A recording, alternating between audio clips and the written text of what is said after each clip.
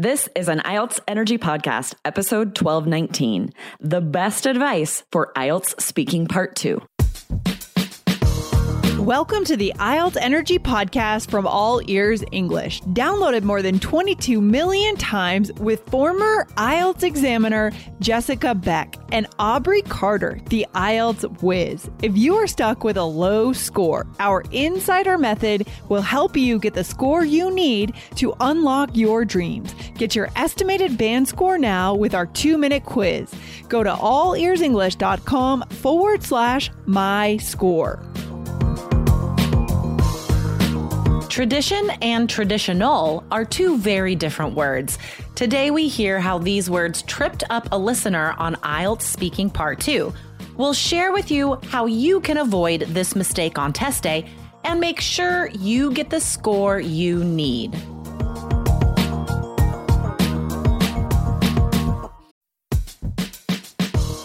Wondering about your fluency level? Take our simple English fluency quiz and find out if you're 50% fluent, 65% fluent, or 80% fluent.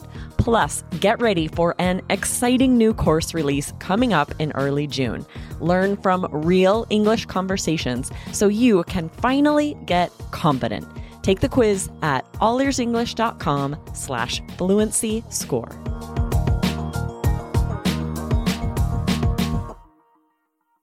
Aubrey, a good day to you. How are you? Good day to you. I am excellent. How are you doing, Jessica? I'm fantastic. Guys, I want to remind you that we put all of these podcasts on our YouTube channel, IELTS Energy TV. And my positive focus today, because here at All Ears English, every time we talk to each other, we always start with a positive focus. And I love this as an idea for everyone out there. But my positive focus is my earrings. You can see them on YouTube. They're so cool. My son found them for me, and they're made from old photograph negatives. So if you don't know what that is, go to YouTube and you'll find out because you'll see it on my earrings. Anyway, so very positive day today. What are we talking about today, Aubrey? This is exciting. You guys, we got a really good question about something that happened to one of our listeners on their IELTS speaking exam that could definitely happen to you guys. We want to make sure that you're prepared and know exactly what to do.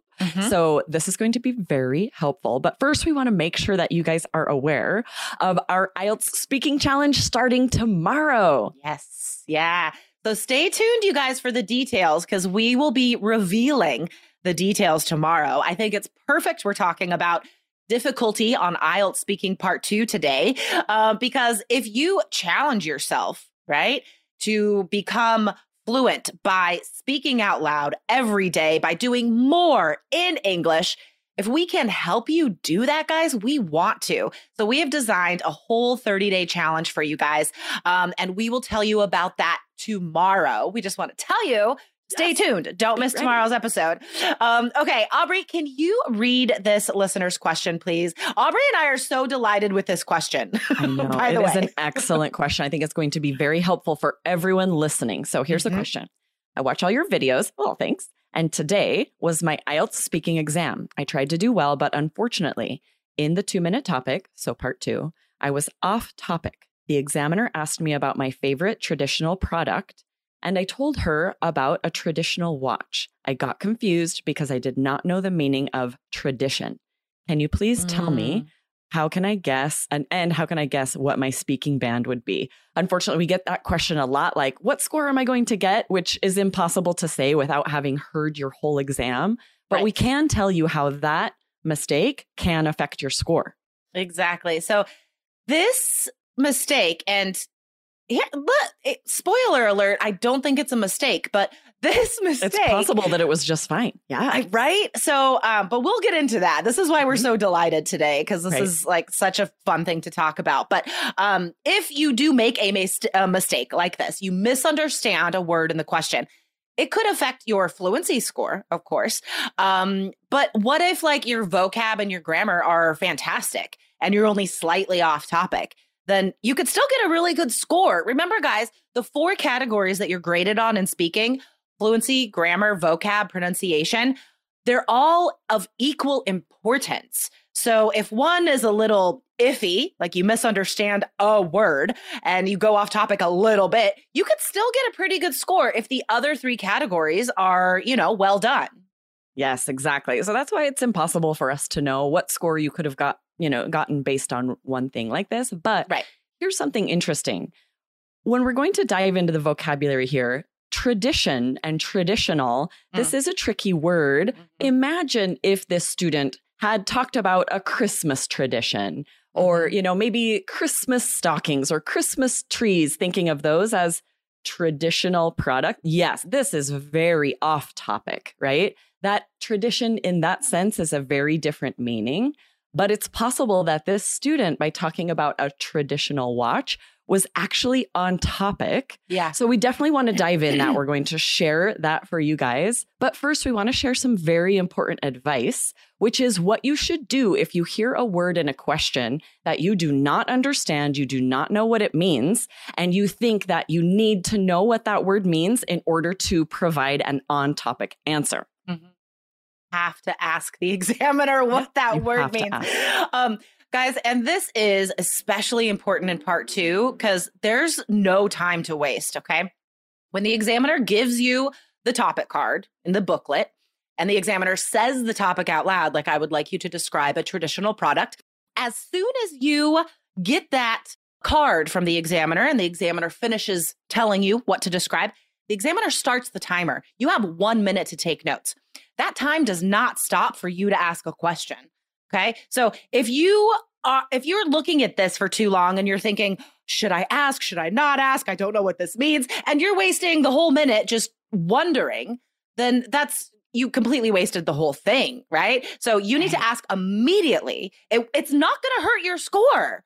It'll use up a little bit of that minute, but it's better for you to be on topic than off topic. Right. So yes. If you spend that whole minute preparing what you think might possibly be the on-topic answer and then think, I'm just going to make sure and ask about this word. And then it turns out you misunderstood and you spent that time preparing an answer that's off topic. How devastating would that be? Ask first. Ask right in the beginning. That would be so sad. Yes, I mean, I know it is because I've seen students do that. And it kind of takes them out of the whole thing for the rest of the test. Like not only are you unprepared for part 2, so you probably do not fill that 2 minutes fluently or confidently, right? So that obviously brings down your score. But then you're just like deflated for part 3 as well, because you're just like in your head about it and like, oh my God, I ruined my score. What am I going to do? It's so hard to pull yourself out of that headspace, right? If you feel like you screwed up in a big way, that's a really hard thing to do, to be like, stop and feel confident now. So I need to avoid the mistake in the first place. Yeah. I wish we had control over our brains like that. Like, brain, stop. You're nervous. Don't be nervous. Be confident. Go. Like, if any of you have the trick to do that, let us know. But really, the only way to do that is to be as prepared as possible. Listen to us so we can tell you what to do. If you don't know a word, ask immediately. And that's not just for part 2. That's for anything on the speaking test. And I think this is such a good note because I know a lot of students that assume asking what a word means, asking for a question to be repeated is for sure going to affect their score. Right. So we're here to tell you, Jessica, with her 14 years of experience as an examiner, it does not. It doesn't. If you have to ask for every word to be defined, that's a different story. If you have one word, maybe 2 words you don't understand, absolutely ask. That's not pulling down your score. Exactly. This episode is brought to you by Shopify.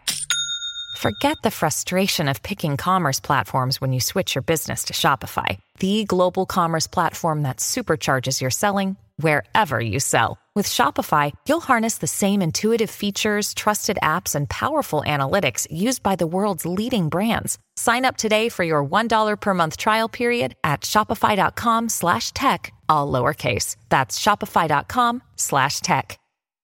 So let's get into this because this is a weird topic, honestly. Like, yes. I'm wondering if this listener remembered all the words correctly, but I know that IELTS comes out with some super weird questions. So it is possible that this was the part 2 topic. Describe your favorite traditional product. I'm assuming like it would be from your country. You know, that makes more sense to me. Describe your favorite traditional product from your country. So I think the student interpreted this as correct. It would be a product, an item, a good that is considered like retro, considered like old, because there are more modern versions of this product. Like whatever this thing is, this object is, it existed in a form for a long time, but now we have updated it and we don't really use that anymore. Right. I have a good example where I still use a mortar and pestle. If you guys haven't heard of that, it's where you have something flat and then you have something that crushes in it, and you can use it to crush herbs or garlic. And it has definitely been updated. We now have garlic presses. We have all these other things, but a traditional product that some people still use is the good old fashioned mortar and pestle. And I could imagine. I thought it was pestle. No, it's pronounced pestle, but there is a T in the word. I've always heard it pronounced mortar and pestle with a silent T. But I wonder if both are accepted pronunciations. I've never heard pestle. But that is some great bonus traditional object vocab for you guys. Right. So long story short, guys, I think this person's guess was correct. I think describing like an old watch, it would be like an analog watch, right? With like numbers on it and a clock face. That would be a traditional product because we don't use that as much anymore. I mean, again, so if you're watching us on YouTube, you'll see. But smartwatch? Are you going to show us the smartwatch? I have, I have a Fitbit, and it's this black band around my wrist. List tattoo. Oh my gosh, I love it so much. And my to-do list tattooed on my hand. That's not traditional. I'm a fun mix between traditional and that. But anyway, guys, so like this, like a smartwatch or a Fitbit, like these things are the modern equivalent of this old clock face traditional product thing he's talking about. So I think his interpretation was correct. But as just like a last sort of piece of advice, Aubrey, I think this is the hardest part to type to get, is describing an object. Do you have any hints for our students, any strategies for how they can prepare for that? Because that's definitely the hardest one to get. It is hard. You're right. To fill 2 minutes describing an object is not easy. I definitely recommend comparing and contrasting. You're going to be able to use lots of great linking words. We recently covered a lot of linking words for comparing and contrasting. Go back and check it out if you missed that, right? Speaking of this, having said that, we shared those. Yeah. And if you do, for example, the watch, compare smartwatches to this traditional watch that you love. Or if you talk about a mortar and pestle, talk about the updated gadgets and why you prefer something more traditional. Or even if you don't, why nobody does, because this isn't, it is my favorite traditional product. You would want to share why. Why is this your favorite product? Why do you prefer it over other things? And you can definitely fill 2 minutes when you start comparing it to other things and sharing why you like it better. Totally. And my piece of advice, guys, is to choose a product that you actually have, that you have owned or do own, because then you'll have some sort of story about it. Like in the beginning of the episode, I described, my earrings, you know what I mean? And I could tell you the whole story of how I got them and the event that we were at in this place called Halloween Town and everything we did there, like go to a haunted house, and I wore my new earrings the whole time. And I mean, there's always like, if you choose something personal in part 2, you will always have more to say. There will be some sort of story that you can dive into. As long as you describe it, you can then go into other details that are at all related. I love that your earrings are so perfect for this, because like the slide in it, the negative is so traditional and old-timey. But the earrings are actually so modern. I've never seen anything like them. They're so cool. It'd be like the perfect thing to describe on this. I have to make like the Home Alone face because, oh my gosh, everything is coming together today. That's so true. Because photo negatives, nobody takes photographs like that anymore with negatives. Okay. So anyway, guys. Find this video on YouTube. There's a lot to see today. IELTS Energy TV on YouTube. And if this is your first episode, welcome. Remember to hit follow wherever you're listening. Amazon Music, Spotify, or Apple Podcasts. And remember, tomorrow, guys, we have a very special announcement of a brand new IELTS speaking challenge. So remember to listen tomorrow. All right. Awesome, Aubrey. I'll see you then. Yep. See you tomorrow. Bye. Thanks for listening to IELTS Energy. Hit subscribe now and don't forget to find your estimated band score at allearsenglish.com/myscore.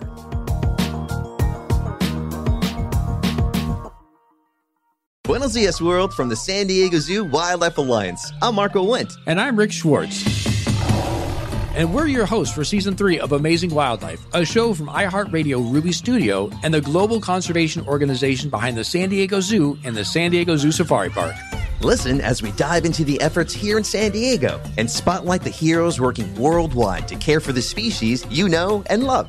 Listen to Amazing Wildlife on the iHeartRadio app, Apple Podcasts, or wherever you get your podcasts.